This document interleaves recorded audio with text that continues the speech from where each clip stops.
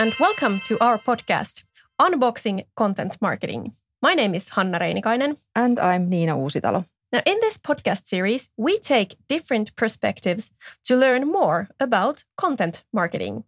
Why content marketing, you might ask? We both work for a research project called Opening the Blackbox of Content Marketing, which was set up because although content marketing is really popular at the moment, not enough is known about the logic of content marketing. It's widely acknowledged that content marketing in general works better than traditional advertising. But the questions such as how and why still remain pretty much unanswered. There are high hopes for content marketing, but as long as the logic behind it remains hidden, the business models aren't really sustainable. In our research project, we seek to find answers for media businesses, brands, content producers, and consumers, all who have interests towards content marketing. Content marketing is also very interesting from an academic perspective. And in addition to understanding the logic of content marketing, we as researchers also have the urge to understand how people experience content marketing in their everyday lives and media environments. Our project is carried out in cooperation by the Jyvaskyla University School of Business and Economics, where I work, and the University of Tampere, where Niina works. We receive funding from Tekes, the Finnish funding agency for innovation, and we have industry partners who have also funded our research. Our partners include Finnish companies such as DNA, Fazer, Nordea, Vapamedia, A-lehdet, Alko, Aamulehti, and Pirkanmaan Lehtitalo. And we also cooperate with IAB Finland and content marketing festival Ping Helsinki. More information about our partners is available on our website. The address is r.jyu.fi/blackbox. But what is content marketing? How do you define content marketing? I'd say it's about producing relevant and valuable content for consumers. I think good content marketing avoids being product or service oriented, and it concentrates more on communicating about themes that are somehow useful for the consumer, either entertaining or informative. I agree. And I think the keywords here are relevancy, value, and usefulness.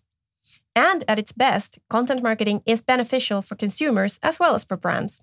And it can take many forms. In this project, we are interested in online content marketing that brands and organizations produce themselves, but also about influencer marketing and sponsored content, for example, on blogs. So, Niina, can you give an example of what you have found as good content marketing? I think inventive content marketing utilizes users' existing social networks, so I'm really interested in cases where consumers get excited about spreading content and linking it to each other, and even making content themselves. One example of this would be tagging. For instance, Kat Von D, who is a famous tattoo artist, reality TV star, and cosmetic brand owner, invited fans to tag their Instagram photos showing her brand products on themselves with the hashtag KVDLook. After this, the beauty brand uploaded the pictures to their website. So what was happening that Kat Von D fans were communicating with the brand and simultaneously producing content for the brand to use on their social media sites. How about you? What would be your idea of good content marketing? Well, I'm personally very interested in how YouTubers work together with brands.